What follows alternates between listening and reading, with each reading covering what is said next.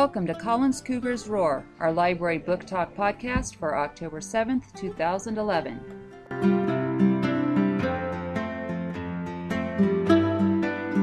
Today, Kendal from 5C is going to tell us all about her favorite book, one of this year's Bluebonnet nominees.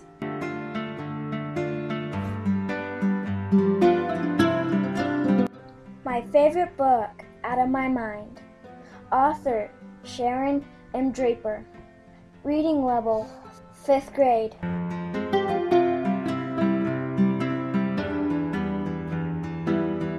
This book is about my favorite book.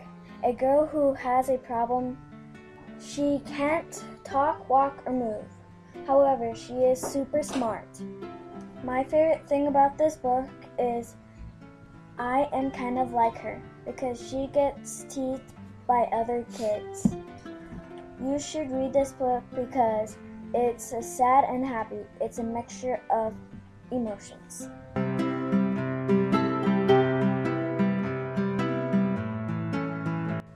Thank you, Kendal, for telling us all about Out of My Mind, one of this year's Texas Bluebonnet Award books. That happens to be my favorite book on the list this year, too.